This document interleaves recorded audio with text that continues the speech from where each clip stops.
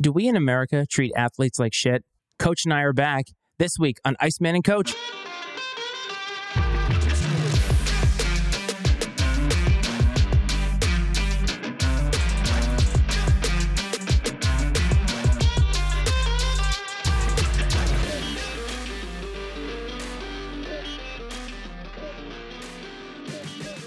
What's up, everyone? Welcome back to another episode of Iceman and Coach. This is the Iceman, Matt Freites. That is the Coach, Brad Powell. You can probably notice that something's a little bit different over here. But, Coach, welcome to the show, my man. How you doing? Iceman, doing great. Back from a little trip to Milwaukee with family. You're on the road now, which is nice. You can probably fill us in a little bit about your surroundings and what you're up to. Glad to be back in the saddle. And I tell you what, man, I'm really getting excited. We got about a month to go here, and we're going to be right into the thick of football season. I can't tell you how much I'm looking forward to it, just because, I mean, this has been a lot of fun. We've really gone all over the place through sports content and sports stories, which is what we're all about here. But I think you would agree that football, it's kind of our wheelhouse, right? I mean, football is probably sports content's wheelhouse, if we're all being honest with ourselves. And we have weathered the storm pretty well. If you think about it, just for the viewers and the listeners' edification, we did a Super Bowl live show. What the Super Bowl was, February 8th, something like that. It was early February. And at that time for this channel, I believe we had 6 or 7 subscribers, but we did a live show anyway. And I think, and I don't know if you agree with this, we're peeking behind the curtain here in terms of the show. I think that was a moment for me where I realized that you and I had much more potential. And we changed a few things about the show in terms of the audio. We stopped putting music behind it. We started putting a little bit more of an emphasis on YouTube. And since then, I think we've seen some pretty decent growth in that time period. And we've really honed ourselves in terms of our skills and what we want this show to be. And I think that we have done that through the lull period in sports after football has ended, where there's really not as much. If you're not an NBA show or you're not an NHL show, it's pretty difficult to find content all the time. And we managed to do that and do it well. And I'm really excited for football season because I think all this growth that we have experienced and all of the experience that we have now is going to lead to a really great product. And I'm really excited for the listeners and the viewers. Yeah, well, let's cut to the chase here real quick. We're an MLS show, right? I 100%. think that we all know that. MLS, all things football, and Sooner softball. I was going to say, you have to include our friends from Oklahoma because Boomer, they are 60-2 now, or whatever the record is. And we are that kind of a show. Lionel Messi coming from the Premier League, where he never stepped foot on the pitch for any Premier League team. But you are the preeminent Messi scholar. And it's just sad that our viewers and listeners didn't get that last time. So let me ask you a question, okay? The guy is the best soccer player in the world. I know that much, at least. He's not playing in the best league in the world. That's where I guess and maybe that's debatable, what the best league in the world is. I don't know. But to my, I guess, very limited soccer knowledge, my understanding is it's the best league in the world, or one of them. And so I guess I just made a big time assumption. But hey, you know what happens when you assume, right? Yeah, you make an ass out of us in the show, and we did that in spades to the tune of 20 new subscribers. So thank you to everybody who subscribed after listening to our bullshit last week. But I will say that one of the things about international football that makes it confusing, I think, for Americans is the fact that there are a lot of leagues, and people like yourself who maybe don't follow in the way that some of the diehards do, don't know the difference between these leagues and how many of the good leagues there are. And for Messi, he played in Barcelona for his entire career until he played for PSG. And his rival, Cristiano Ronaldo, played on Real Madrid, and they played each other a lot. So it didn't matter what else happened in that league. Those two guys played a lot. And, you know, the structure of how international football and Premier League and Champions League and all that, the guys from Tallboy Radio could explain that to us a lot better. And who knows, maybe we have to come on here and show our ignorance and or our expertise in the great, beautiful game, as it's called, to our boys from the North. It's that's what we do best, though, right? I think that if you're coming here regularly, you understand that you're going to get just sort of, I think what we like, the average Joe's opinion on sports. We're going to throw out some stats once in a while. They may or may not be correct. We're going to throw out names once in a while. They may or may not be correct. But that's kind of the beauty of this and what we do. We're here to talk to, if you are a sports nerd and are very serious about all the little nuances of every sport and the statistics, this show's not for you. That's just the truth. So, but if you're just enjoy dudes talking about sports and sports stories, this is it, man. I think we do it about as well as anybody, and our growth shows that. Here's the thing. You and I are both dads, and Father's Day happened in the time that we last recorded. And being a father is about imperfection, right? We fathers don't get everything right. I know I said this on Father's Day and I said this since then, but when I had my son, the first time I held him, the first thing I said to him, obviously he has no idea what I'm saying, was, I'm going to do the best that I can. And that's what we do here. We do the best that we can. We don't know everything. We don't claim to know everything.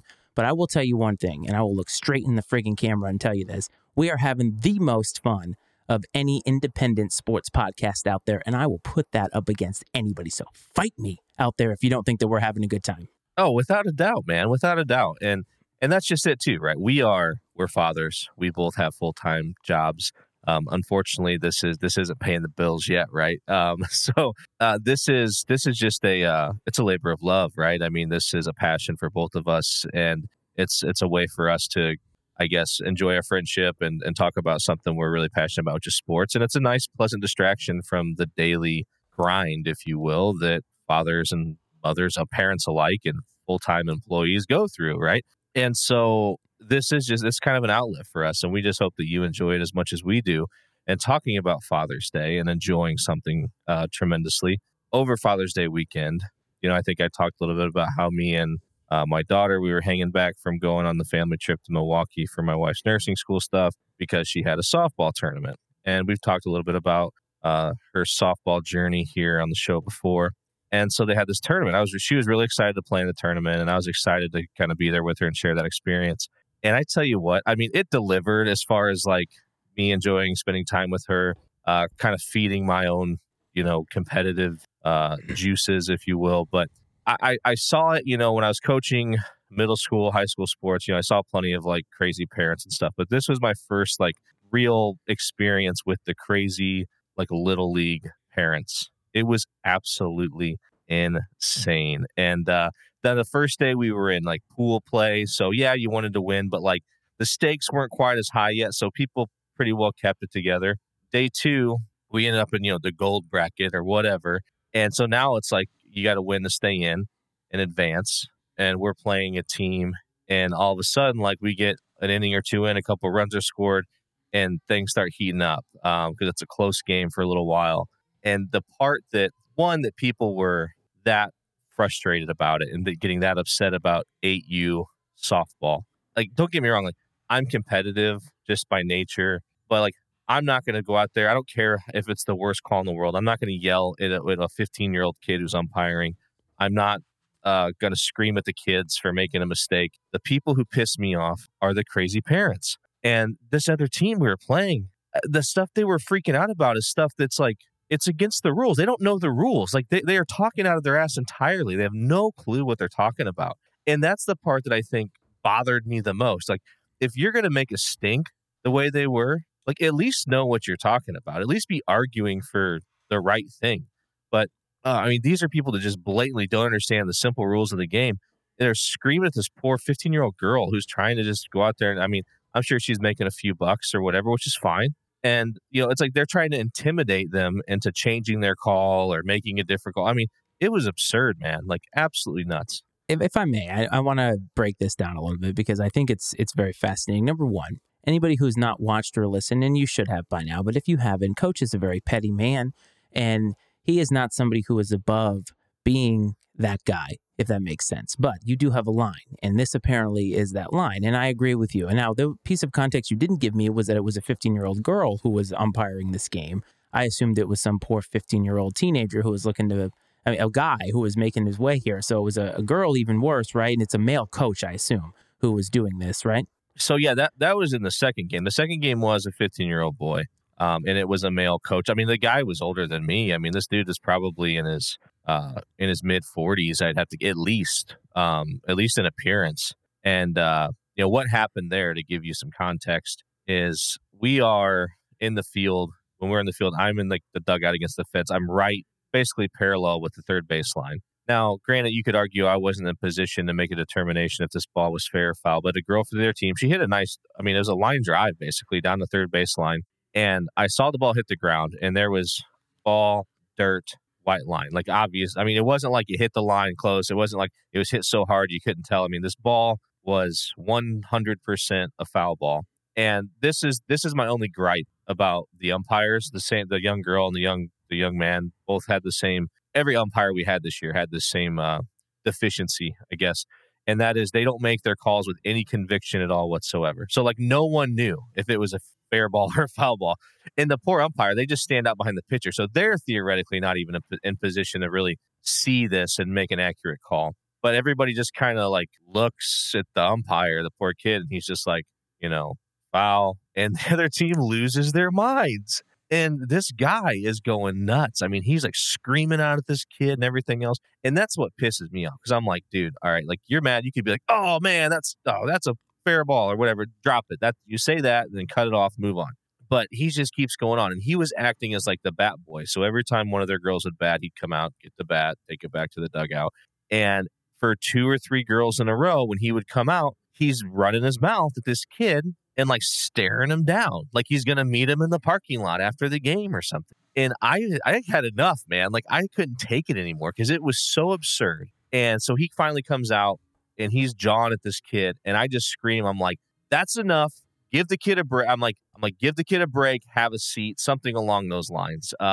And he just, he looks and I just was like pointed towards the gate for him to walk back out of the field. And he went and had a seat, but it's like, I don't like people just lose their minds, I guess, when their kids start competing in things. And I can't wrap my head around it. Cause like, don't get me wrong. Like there's times where calls are made. There's calls that are bad that happened against us that were the wrong call. I was just like in my mind, I'm like, God dang, that sucks. We were definitely safe or they were out or whatever, but life goes on, and what you don't realize is you're teaching your kids. The example you're making for your children is terrible. You're not teaching them to handle any adversity. It's like, hey, if something happens you don't like, freak out, and that's going to fix it. Well, for one, the vast majority of the time, it doesn't change anything. And I'll give that kid kudos in this case because he didn't change his call. He didn't back down to the person at all, which in the prior game with the young lady, there was a call where she let them talk her into changing her call, which it happens, whatever. Life goes on. And, but I don't like it when anytime something like that would happen for our team, like if I'm at third base and a girl gets called out at third and maybe I thought she was safe, like I don't even make eyes with the umpire. I'm just grabbing the girl, hey, nice hustle, good job, pat her on the back of the head, send her to the dugout, and I tell the girl that's playing third base, hey, nice play, number 12, good job. Whatever. It's just being positive. And like I said, inside I might be like, oh, that sucks, because we were safe, but like whatever. I mean, you can have those thoughts, but like the difference between a responsible freaking adult and parent that's trying to make a good example is you don't let those thoughts leave your mouth and behave like a moron. This person apparently struggled with that. The whole point of youth sports, at least in my opinion, is that you are teaching them something, right? Everybody's learning. In this particular case, you have the umpires learning, the kids are learning, the girls are learning, and of course the coaches are learning because none of these coaches are professionals, right? There are no professional 8U softball coaches. Many of them are volunteers. They're dads of kids on the team, most of them. There are some leagues and such where you got guys who are looking to become coaches and they coach without a kid on the team or their kid is aged out and they still coach, right? And when I was in Little League, this was the fundamental way that we did sports. And we encountered a lot of this too. I remember some guy, because my father wanted there to be equity in terms of who played, and I was one of the kids who did play. And so it wasn't like I was the kid sitting on the bench. And he's like threatening to fight my father in the parking lot. And this is at a Little League meeting, right? And this is just insane. And that was 30 years ago. And this is a sad commentary because I think what you're talking about is also a sad commentary is this is how our country is today. And again, I don't want to make this a political statement. I think this is more about humanity than anything else. And we are teaching young people at every turn that if you don't like the way things are, just bitch and complain about it. And somehow it will be miraculously fixed. And that's not the right attitude. I think the way that you're doing it, saying good hustle, good game, right? Good play. Because they're learning sportsmanship. They're learning how all of this works. And as you get older, the more competitive it becomes. And that makes sense. And it's just a sad thing because the 15-year-old girl, the 15-year-old boy who are umpiring, this is going to discourage them from wanting to continue. And that's not what you want. it may actually discourage some parents from having their kids participate in this league because they see this bullshit and they're like, I don't want my son or daughter a part of this because this isn't just 8-under softball. This is all over the place. This is youth soccer. This is little league. This is peewee football. It's all over the place. And what you have are parents trying to live vicariously through their children at the youngest of ages. And it should never be that way. And when you told me this story, I just put myself in your shoes and I would have done the same thing. But also I tried to put myself as you in this situation. And that made me laugh out loud because I thought, this is a tame way that he handled this. Normally, I feel like he would be fighting the guy in the parking lot. No, I would never go. I would never do that. I would never do that to my daughter, right, or son when his time comes. I would never put them in that position. And if I do, then someone needs to tell me it's time for me to just not be involved because that's unacceptable. And really, truthfully, as funny as it is, and whatever that I guess you could say, confronted the guy. I really shouldn't even have done that because in a way, it's like I was almost giving, drawing more attention to what he was doing, and it wasn't my job. I'm not the umpire. I'm not a league administrator or anything like that. It's not my job to do that. That's not my place to do that. And but I mean, so that's a deal where maybe I didn't exhibit the most self-control in the world. No, I didn't cuss at the guy. I didn't scream like a maniac. I just basically told him to shut his mouth and have a seat, leave the kid alone. But, I don't know. I mean, not maybe my proudest moment, but I feel like I'm just one of those people, like the reason people behave like that is because no one calls them out on it. Like someone needs to call him out and tell him to shut up. This is absurd. That's exactly what I was going to say, is that you're not giving credence to this behavior. You're pointing it out in a way that's healthy to say, like, this is unacceptable. And I think that there's nothing wrong with that. And I think you did the right thing. And you talk about self-control or restraint. You could have gone way more overboard. You called the guy out in a very adult fashion, and you called out the adult, right? And again, these are kids we're talking about here. And so somebody needs to stand up for them too, because that kid, the umpire, both of them, they're kids. They have parents too. I'm sure that their parent would have been happy that somebody finally stood up for them, if they even knew that this was happening, right? Who knows? We don't know if their parents were there. I think you did the right thing because I think in today's world, we should always do the right thing as often as possible. And if we're not striving for that, then our society is headed down this cliff of disaster because without rules, there's chaos. And in this particular case with kids, I think you need to be the moral barometer, especially for your daughter, right? Your daughter is at a point where she is still so young in this world that she hasn't been posed with a lot of the situations you and I have where you got to figure out what the right thing to do is. And sometimes it takes somebody showing them that example. And I think you're doing the right thing. And I think as fathers, we have to strive for that. And it's not always easy, man. It just isn't. And parenthood is hard. Fatherhood is hard. Motherhood is hard. And I say God bless a lot of the parents that are doing it by themselves because it's really, really tough. But Father's Day was good for me. And as you know, I'm down here in South Carolina. I'm on the road here. And I just want to say this show travels, man, like a traveling softball team. INC Sports, Iceman and Coach travel. So I was really happy to be down here visiting with the in-laws, having some more family time. It's summertime, man. This is what you got to do. You got to go down south, enjoy this weather. And I packed up everything to come down here. And hopefully if you ever watch the show, you see this is way different, but it's kind of nice to be in new digs and be able to keep this show rolling. So what do you say, man? We talk about some sports. Yeah, absolutely, man. I'm happy you had a great Father's Day. Enjoyed some time with your father, took your son up there and just had a 3-generation Father's Day, which is fantastic. And it sounds like you're in the midst of another great week with family. So, but yeah, let's do what we came here for, man, and talk about some big boy sports, right? 100%. Now, I couldn't get my father to subscribe to YouTube, so we're still stuck at our subscriber number, but you know what? There is time for that. So you and I always talk about topics that are more general. You and I don't think are experts in any sport, and one of the ways in which we have created and constructed this show is so that we're not that. So there were some trades that happened in the NBA that really got me to thinking about athletes and how all of the paradigm of sports works. And I think that every single season, no matter what sport it is that you watch, basketball, football, baseball, hockey, players get traded all the time. And I think we see that as how is it going to benefit or hurt my club, whatever side of the equation that you're on. You think of it that way. But in the NBA, Chris Paul, I'm sure you're familiar with him. He's been in the league for a long time. He got traded twice in 1 week. He got traded from the Suns to the Wizards, and then the Wizards to the Golden State Warriors. And I don't remember which one of these trades he found out on an airplane, but he found out mid-flight on the way to Good Morning America.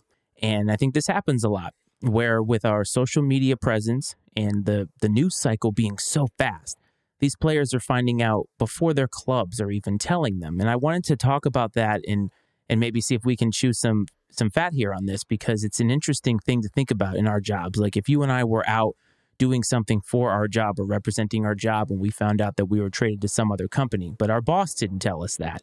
We found out on social media. We found out in the news.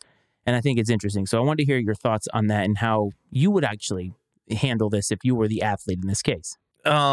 Yeah, it's interesting. I think that I see it from a few different perspectives. The one is that you should hear it directly from a member of the organization. That's the way these things should happen.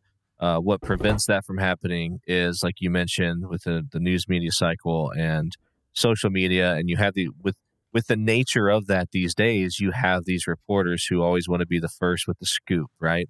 And the second they get any sort of, even if they don't have hard confirmation, they're running with these stories, right? I think the days of where you tell someone like, "Hey, this is what's going to happen, but let me handle it first, and then you can report on it after that." Like those days are gone, right? I don't think that exists anymore in most cases, because everyone wants to be the first one to break a story. On the other hand, from the athlete perspective, while that sucks, and we talked a while back about some of the scheduling and how it's hard on families, which it is. I think that you could also look at the way these guys are compensated, though, and say, you know what, like that's the trade off, right? You're paid millions of dollars to play this game. The trade off is the fact that you could have your entire life, and that might be a little dramatic, but your entire life uprooted, moved to a city on the other side of the country in the snap of a finger, or released for that matter. I mean, there's a number of things. You could be forced to play on Thanksgiving and Christmas Day and your kids' birthdays and all these other important family events that may pop up, or life events. But again, the trade off is, and not in all cases, but in many cases, the trade off is millions of dollars. I don't know. I think with every job anywhere, you got to take the good with the bad, right? We all do that. I think whenever someone I think comes on like changing jobs, whenever you're considering leaving a company or whatever, yeah, you look at the things like the hours, the salary, the benefits, but then you have to also look at what are the things, what are like the things that you can't account for that you have as a part of this job, right? That maybe you wouldn't get away with or have at this other job. Maybe it's the coveted flexibility or whatever, whatever other little odd intangible things there are that exist at your current job that wouldn't exist at others. Yeah, that's the kind of way I look at jobs like you and I have. You think about them in that fashion, where when it comes to pro athletes, like I said, the salary, the stardom, obviously the exposure gives you opportunity for endorsement deals, everything else. Apparently, being a professional athlete qualifies you to be a political and world expert on things. So there's a lot of benefits that come from being a pro athlete, and I think that's just the trade off, man. You got to take the good with the bad. There's bad with every job everywhere, and that just happens to be one of the downsides of being a pro athlete. Yeah, I agree with you. Now, the other side of that coin, and when we did the draft a couple of years ago, we had a guy, Myron, who was on with us, and he's trained a lot of guys like Stephon Diggs and Vernon Davis in the NFL. And he talked about how when guys are drafted or traded, how much of an uprooting it is in terms of their lifestyle. And think about a young kid coming out of college, and he used the kid from Mississippi State. Where is Mississippi State? Starkville, Mississippi, right? Some super small college town in the middle of a state that not many people live in or know much about unless you're from that area of the country. And then he gets drafted by the LA Rams, and he's out to LA, right? And he's got to find a place to live. He's got to find out where he's going to get all of his groceries. He's got to basically reroute himself to another area. And I understand it's inherent to the job, but there are certain aspects of it that are difficult. And when you get traded mid-season or in the middle of a tenure in a place, you become accustomed to living somewhere. Now, Chris Paul is a veteran athlete, so he knows this comes with it. It's part and parcel with being an NBA star. He's been traded numerous times before. This is not a big deal for him. But a lot of these young guys who are trying to make it somewhere, and then they get traded, and this is their next chance to try and make it. And I think about all of the things that come with having to uproot yourself. you and I live in the same area. We live in a stable place, right? We're probably not going to be told that we have to go somewhere else. And now people do have this in their job, military and other types of jobs like that. And I just think that this part of it is fascinating. And I wanted to get your thoughts on guys like Victor Wembanyama, who got drafted number 1 overall in the NBA draft. He's coming from France, and he's going to be playing in San Antonio, Texas. Completely different. And that has to be difficult. And I think that we don't take that into account enough when we then place expectations on these players. So when they get drafted or traded to your team, they're seen as you're going to help this club. And we kind of forget about a lot of that stuff. We don't talk enough about it. So I wanted to bring it here and talk about it because I get it, what you're saying. It's part of it. You get paid a lot of money. Not all of them get paid the big bucks, though. I mean, they get paid more than we do, but they don't get paid the big bucks. Like, they're not Chris Paul, who's set for life. They are trying to make it, or let's say in baseball, they're minor leaguers. They're getting paid like 38 grand. And then they have to go play in some other bumfuck city somewhere and try and make the big club. I think it's just something we need to recognize a little bit more. And these trades made me think about that. Sure, the people that it happens to the most are probably those that you're talking about, like the league minimum guy, right? The journeyman that is the 10th, 11th guy on a bench that's been on 15 different teams. Those are probably the guys that happens to the most, and it would have the most serious impact on those guys because of their financial situation. And, those guys are just scrapping to stay on a roster most of the time. But at the end of the day, like, it's not like this was, I don't know how, if you would say, what I want to say is it's not like this is their only option in life to generate an income, right, and make a living. They could have chosen to do something else. Because it's not like this catches people. It shouldn't catch people off guard. You kind of know what you're signing up for when you get into this kind of thing. Now, that doesn't make it easy, though, either, and I'll say that. So I don't want to come across as too crass about it, but Yes, you do. grow up, whiners. Yeah, boomer. But shouldn't they find out from the teams, though? Like, Yes. this thing with breaking news, like, I respect Adam Schefter. I respect Adrian Wojnarowski for what they do. They have contacts within the league, and they've been doing this for a long time. But this need to be first. Like, I guess in my mind, what does Adam Schefter benefit from being first out with some of this news? To the detriment of whatever player it is that's on the other end of it. And I just, that part of it, I don't really understand in today's world. And I guess it's because the news stream, it moves so fast. So we get our news at the drop of a hat. Like today, when I'm scrolling through Twitter trying to figure out what we're going to talk about, I see this whole NFL gambling thing.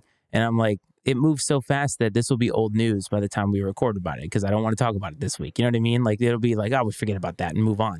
And I think that the team should be the one telling them. But I don't know how that works, man. How do you think that works? Do you think that the team has made this decision, it goes down to the league office, and some mole in the league office tells one of these reporters and they report out on it before the team can even have a chance? Or is it really an orchestrated dance between these teams and they don't really care about telling the player? They're fine with the player finding out via social media or via the news. My assumption's always been that these guys have sources within the organization, So in Chris Paul's case, like, you wouldn't even have to have a source within he was traded twice in a week or something, you said. You wouldn't even have to have a source with whoever was trading him. I mean, it could be from who he's getting traded to, right? I mean, it could be a source there that lets the cat out of the bag, I guess. And you kind of asked, like, what's the point of being first? I think in today's age, it's, well, hey, like, Adam Schefter, like, why are we paying you if so-and-so reporter is always breaking the story first? Well, we don't need you anymore because the story's already out there, and so I think maybe it's a deal with website traffic and things like that. It generates, the clicking the link, going to the page, that whole deal, being the first to capitalize on that initial wave of traffic. And so if you're not, I would guess that from guy one to guy two, number one and number two in these cases, that the difference in traffic it generates is probably substantial, possibly. And that may be all the difference. That may be all it takes. If Schefter's not out there getting the scoop before everybody else, then you're going to get rid of him and you're going to go pay the guy that's got the most sources, pay him to come do it for you. Which is what we're setting ourselves up for when some of these big time sports podcasts and sports shows, end up retiring. We're going to take over. But this wasn't something we were planning on talking about, but I just thought of it as you were talking about this. But we hear a lot about these players who falter because they never really adjust to the lifestyle of playing pro sports. And this really is more for players that get handed a lot of money. They come from nothing and they get handed a lot of money instantly. And they fizzle out in the league because the lifestyle hits them like a ton of bricks. Do you think that the leagues do enough, or the teams themselves individually do enough to teach these kids, and a lot of times they are kids, how to basically become a celebrity and live the pro sports life? Or do you think that that's something, much like in our education system, what we're not preparing athletes for, and we're not preparing kids for either, on what the real world is going to be like? Do you think that that needs to be addressed more within these leagues, or are they doing a good enough job as it is?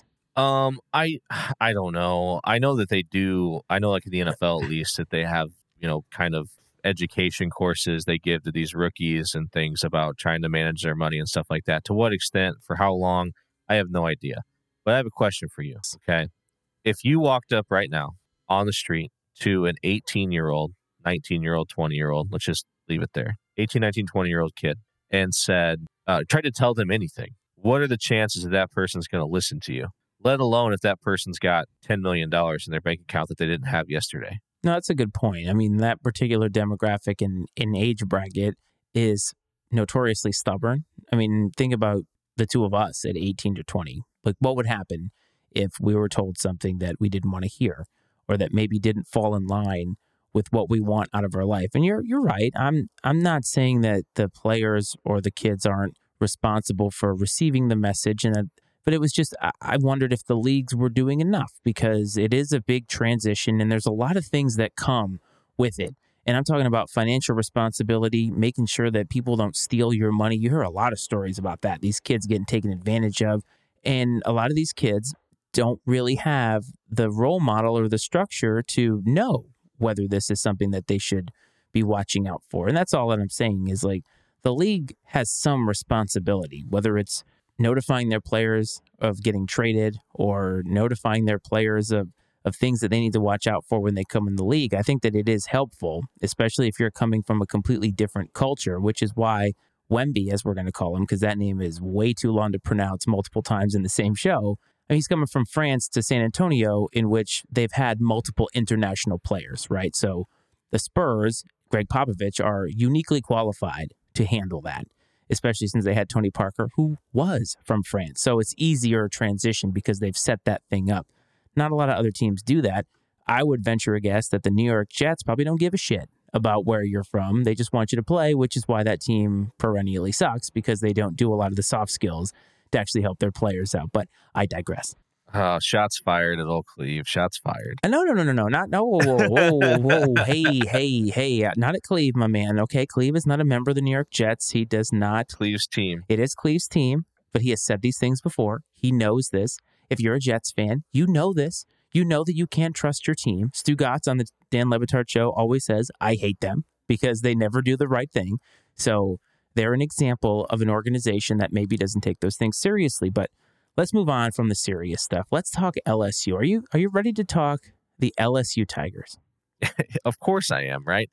One of the most, in my opinion, dysfunctional yet highly successful universities in the country. That is exactly how I want to steamroll into this segment. So LSU has been interesting this year. We covered them when they were in the national championship for women's college basketball. Now, they won, remember?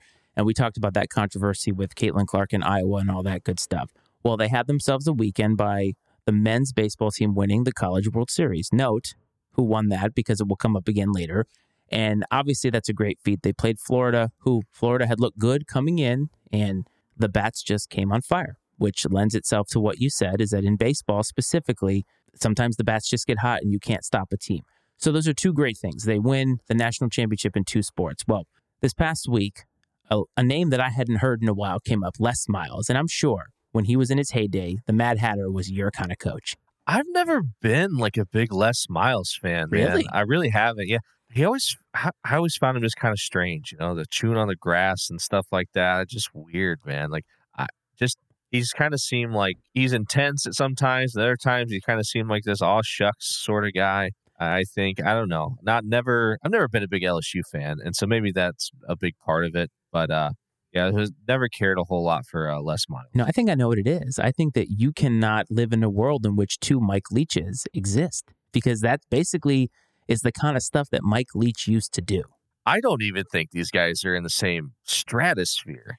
Mike Leach is on his own pedestal, and always will be. But that's the key. That's the key, though, is that he's on his own pedestal. So when somebody comes along who shows some of the behaviors, the eccentric behaviors of a guy like Mike Leach, it somehow triggers you because you're like, no, no, no, this I will not stand for. And they're coaching in a university that I just already can't stand. So it's like two things happening. And we should say rest in peace, Mike Leach, because Of course. the man no longer with us. So he is on a pedestal for this show forever. But Les Miles had an interesting week also because LSU got in trouble for some things that happened back in 2012 to 2015. He was famously the coach for them, I think, maybe like 2008 to 2016. I don't remember. It was a long enough tenure in which he was there and made an impact. And he had to vacate 37 wins recently because of some things that happened back in 2012 and 2015. There's multiple things I want to bring up about this because it makes him ineligible for the College Football Hall of Fame. So that'll make you happy because you have to have at least 100 wins or have coached 100 games and have a winning percentage of 600. And because he vacated 37 wins, he now has less than a 600 winning percentage. But all of this stuff with vacating wins, I've never quite understood it by the NCAA. It's never made a lot of sense to me. And I understand that you have to bring down punishment when people break the rules. And you're a steadfast believer in that. You've said that about gambling, right? If you break the rules, the punishment should be swift and severe. But in this case, vacating wins, like we all saw that stuff happen. Just because a record book says it didn't happen doesn't mean it doesn't happen. I never quite understood that. I want to hear your thoughts on that. Well, first of all, gambling opens the door too much for someone doing something on the field to change the outcome of a game in their favor. This stuff, I don't know if this is the NCAA's attempt to remind the rest of us that they still do exist. I think they're one of the most poorly run organizations in sports. And at this point, if you want to dig deep enough anywhere at any of these major universities, you're going to find stuff like this. You're going to find people getting paid or whatever else, getting cars, getting whatever. I don't know. Promises, parents getting jobs, the Reggie Bush stuff that went down. It's stupid. Reggie Bush should have the Heisman. I agree. It's the dumbest thing ever. I think this is so stupid. The Fab Five, vacating the championship or whatever, the final, it's stupid. I mean, and hey, those guys, I'm not a fan of the way those guys went about what they did. They were great. They were great at what they did. They were great on the basketball floor, and that's what earns these accolades, not whatever happens off the floor. So this is one of those cases where, yes, I understand what the rules are, but to go back, 10 years, especially when it was happening in an era where it was happening everywhere, it was like the Wild West, right? Yeah, sure, NIL's made things crazy, but at least it's all on the table now. And back then, it was all happening. It's just people pretended it didn't. Just everybody flying their flag of amateurism, right? And it's just such a waste of time and resources. It's absolutely absurd. And I really think it's only a matter of time before, especially in relation to college football, before the NCAA basically becomes obsolete and irrelevant. That's around the corner. And you and I talked about that the very first time we recorded. We talked about this, or at least we alluded to it, that the NCAA needed to stay relevant. But when I think about this, I think about going back 10 years, and it reminds me of when people go back in somebody's social media feed to find something weird that they said from 10 years ago, and you don't put any contents. Look, the reason that these wins are being vacated on the football side is because there was one guy who was ineligible. They knew he was ineligible, and they didn't report it until 2018. So I get it, and he was taking payments, and there was a lot of other things happening. I understand that under the veil of amateurism, which is something that, as you pointed out, they fly like a flag as if it actually means something when we all know it doesn't. And they're making it more and more known every day that it doesn't matter with NIL and the transfer portal. It's becoming more and more like a pro league. It's an asinine to me to go back and vacate something that is so far in the past now. And who does it hurt? You know what I mean? At this point, what is it hurting to have it stand that way? Because we all saw Les Miles play those games, or his team play those games, and those kids earned that. So now, because one thing happened in which they didn't have any control over, now they lose out. They lose out of these things. And that part of it really bothers me because In football specifically, they're taking such a risk being out there. The sport is violent, and the universities at that time didn't give them anything. And you can come at me and tell me that they get an education, whatever, right? We all know that it doesn't work the same way as it does for other people who go to school on scholarship. It's not the same. The universities see them as a means to an end, and they have. I don't care what these coaches say. I don't care how much they say they care about them. The university, as a general concept, sees those players as a cash cow. You cannot tell me that's different. And so now what we're doing is we're just going to find ways in which the NCAA can pull down the iron fist and say, look at us. We still have power. And you know what? That time is fleeting because they're not going to have a goddamn thing to do when this becomes a semi-pro league. They're just not. No, it's ridiculous. And what I want to know, right? So can he not make the Hall of Fame? I saw the story. I just don't recall the details. Is Les Miles not qualified for the Hall of Fame because he is now below what they consider to be like the win total? I think you have had to have coached 100 games total and have a winning percentage of 600 or better. And because of these vacated wins now, his winning percentage dropped to like 560 or something. So when they vacate these wins, do they give these wins to their opponents? From what I read today, and again, forgive me if I read this wrong, it's happened before on the show, but apparently in the record books, LSU was winless in those seasons. Okay. So if they're winless, does that mean that the teams, does it just basically vanish from existence? Yes. Or does the opponent get the win? Okay. So say, what if you were some guy, right, that was coaching some team that LSU played against, and you had coached, you had met basically all the other criteria to be a potentially Hall of Fame coach, but you were missing the winning percentage or whatever by one game, right? And now here you are 10 years later, you get that game. I love you calling the league offices trying to get your wins. Look, right. man. I lost to Les Miles 4 times. Can I get that? Because I'll be eligible. I don't make it, but I'll be in, right? I'll be in. Again, I understand that rules exist, but that part of it too is kind of silly because you talked to Reggie Bush, and Reggie Bush earned that Heisman. You're not going to tell me any different, right? I saw him carve up those defenses. I saw him carve up Virginia Tech in the opening game of the season that year. It was a bludgeoning. We couldn't stop him. He had like 3 or 4 touchdowns. He was legit. He was the real deal that year.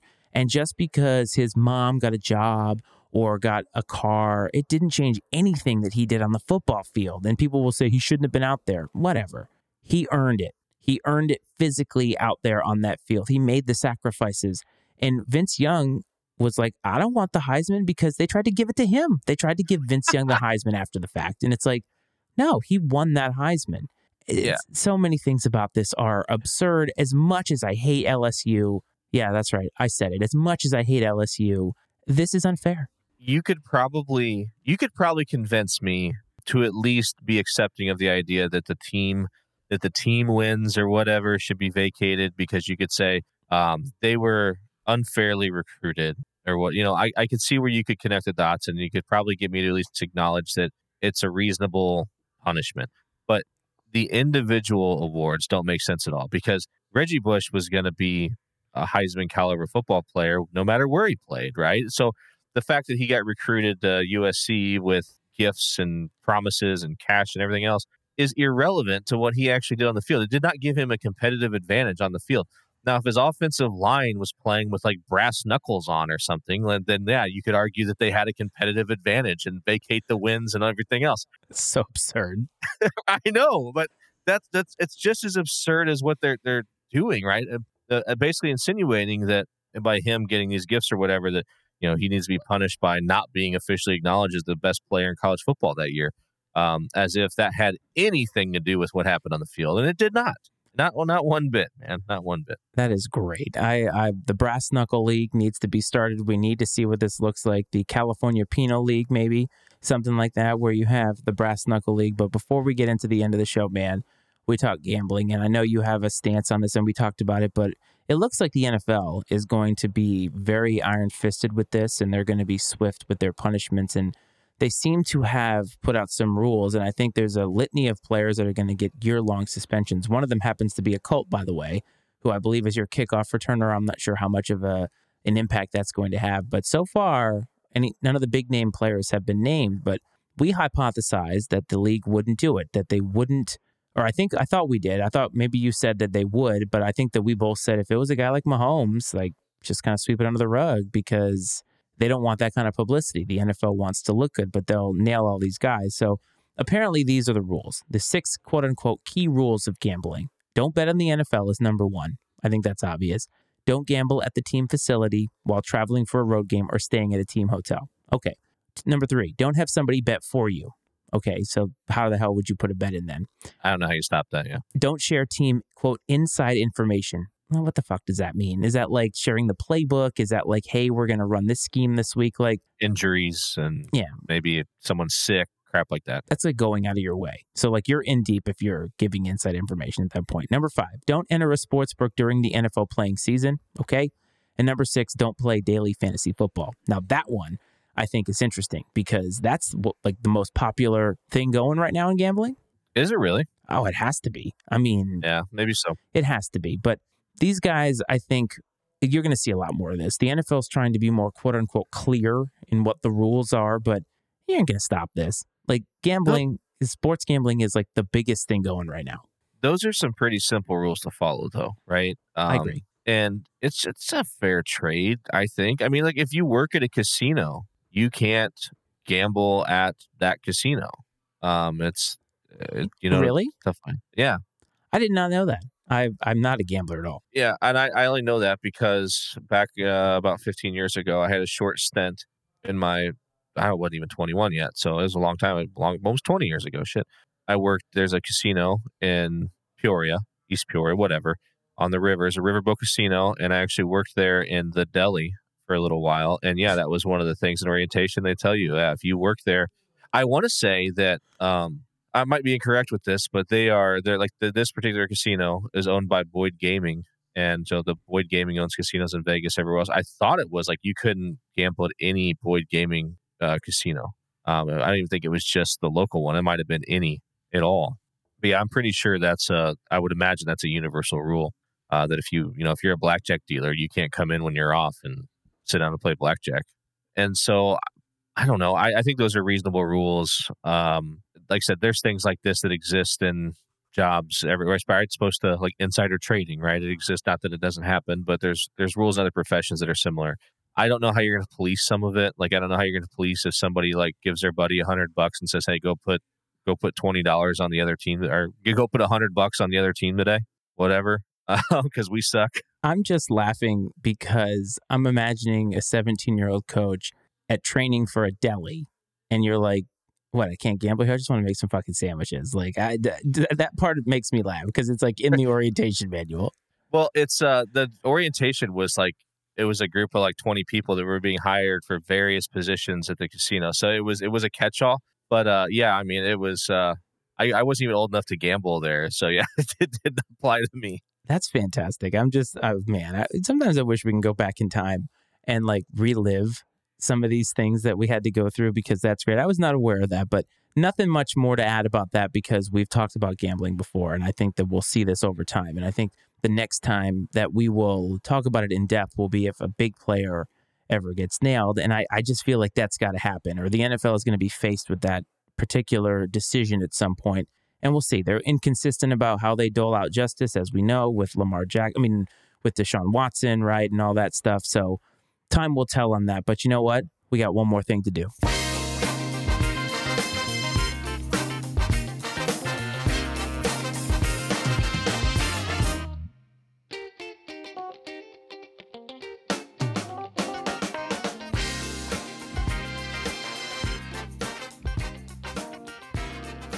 OTW of the week. Every single time Coach and I are together, we like to have a little bit of fun and add our personal flair to this. We always start with Iceman Stat of the Week. Coach, are you ready, man? I can't wait, man. I've been waiting 2 weeks for a good stat that I can sit there and chew on. I think this one is pretty good. So Shohei Ohtani had quite a night last night, and he pitched against the Chicago White Sox. He had 2 home runs, and he pitched and had 10 strikeouts. Now, at one point in the game, Mr. Ohtani was up against the second highest home run leader in the American League with 22. Do you know who the home run leader in the American League is currently? Do not, but I feel like this is like a trick question. It would be Shohei Ohtani. So the league leader in home runs faced the second guy in home runs and struck him out, by the way. So this is what Shohei Ohtani is doing. And I'm using this as a plug because just today we put out the second episode of Flashing the Leather with my boy Jonesy, where we talked very in depth about the Shohei Ohtani Mike Trout thing. I sent you a little bit of a clip offline this morning, and I got rarely passionate and showed a little bit of conviction in this. But I thought that was funny because you just can't make that shit up, right? Shohei Ohtani is so good and is revolutionizing the game that he is striking out 10 guys, hitting 2 home runs, leading the league in batting categories and pitching categories. And yet the Angels are middling around 500. It's funny because what pops into my head when you're sitting there talking about this is, I grew up playing baseball and stuff. If you were, the pitcher was batting, you hear people say, "Oh, come on, help yourself out a little bit here." It's the same thing. He's out there on the So bump. true. It's like, help yourself out a little bit here, man. So true. I can hear my dad saying that. Yeah, help yourself out a little bit here. Yeah, So, just put the bat on the ball. All we're asking for is a little bit of contact here because most of this, there are so many of those phrases in baseball, right? Put the bat on the ball, things like that. Tons of them.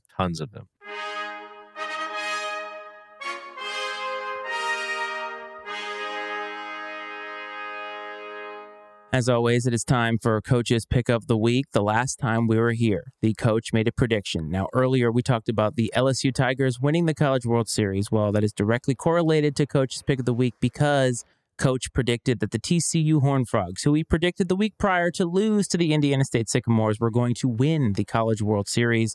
However, they did not. They almost did. They almost made it to the final, and that makes Coach a very paltry 2-8. The streak continues. You have now lost 7 in a row. So, Coach, it is time to redeem yourself. Please bless us with another picketh of the week. Hear ye, hear ye. I just want to know if any of you out there have seen such excellence in picks. To go 7 in a row the way that I have done takes true skill and expertise. You may think going into this week with all going on in the world in professional or college sports is baseball, right? That I'm going to be stuck picking a meaningless Major League Baseball game. But I say nay. I come to you with a new sport this week to the Iceman and Coach show. And so we're going to go. Gentlemen, start your engines, I should say. We're going to the world of NASCAR. That's right. The Chicago Grant Park 220 is happening this weekend. It is a road race, and I'm going to pick Chase Elliott to win the Grant Park 220. He is entering this with 2 consecutive top 5 finishes. He is due. I think road races open up all possibilities. It really puts your driving skills to the test, blah, blah, blah, whatever someone who actually knows shit about this would say. But nonetheless, at the end of the day, I'm picking Chase Elliott, and I think he drives the number 9 Napa car, if I'm not mistaken. I hope I'm wrong because it would be tremendous. But Chase Elliott it is for the big win this weekend in Chicago. Chase Elliott, and for your weekly reminder, whenever Coach says you should pick something, 100% do not pick it. And I think this pick couldn't be more indicative of that, to win whatever the NASCAR race is and driving whatever car it is that he drives, Coach. So let it be written. So let it be done.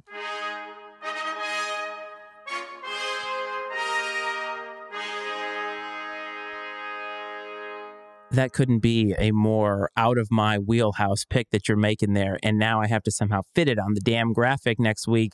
Chase Elliott to win, blah, blah, blah, blah, blah. I'm just going to put it at 2-9 because it's basically Chase Elliott or the field in a race. And that's like a crapshoot. That's a great pick by you. I love these odds. I freaking pumped about it. What is it that Han Solo said? Don't ever tell me the odds. And that seems to be you right now. That's right. So I did a little bit of research. And by research, I mean like 45 seconds of research. He's at like plus 700 to win it. So that's not sorry. Those aren't great odds. I mean, in the world of sports, but in NASCAR, I mean, even the favorite is at plus a few hundred odds, which isn't, again, like they're kind of long shot odds because it is that one person against the field. There's so many alternatives. So yeah, I don't know, man. I decided to take a deep dive into the world of motorsports. Well, congrats to you. So we've reached the end of the show, my man.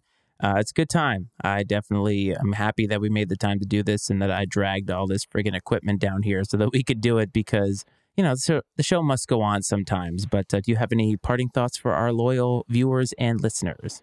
Yeah, enjoy some NASCAR this weekend. Hope all of you fathers had a great Father's Day last weekend, and or I guess that might have been 2 weekends ago. Hell, I don't know, man. It's been so long.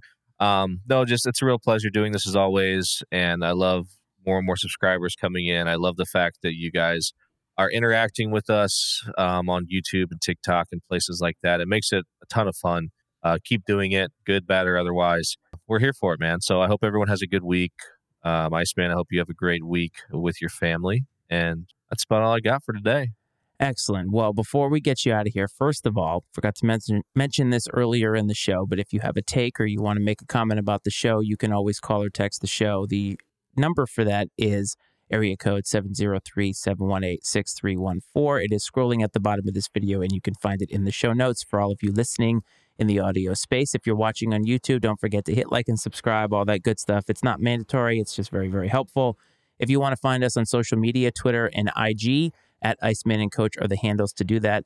We're not super active on there, but hey, every once in a while, you might be able to get a nugget. Like right now, you might be able to find my clip of Shohei Ohtani and Mike Trout a little bit before that episode comes out. If you're listening on Apple and Spotify, for those audio listeners, don't forget to hit follow, rate, review, all that good stuff. It helps us keep charting and growing and all that.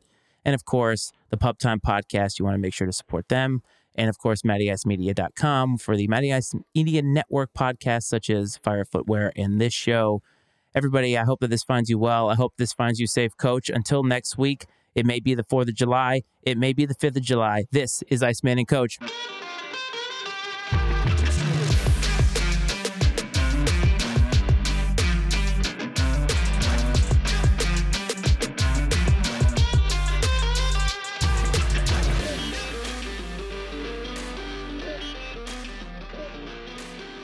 The opinions and viewpoints expressed on INC Sports are those of Matt Frates, Brad Powell, and their guests, and not necessarily those of the Matty Ice Media Network.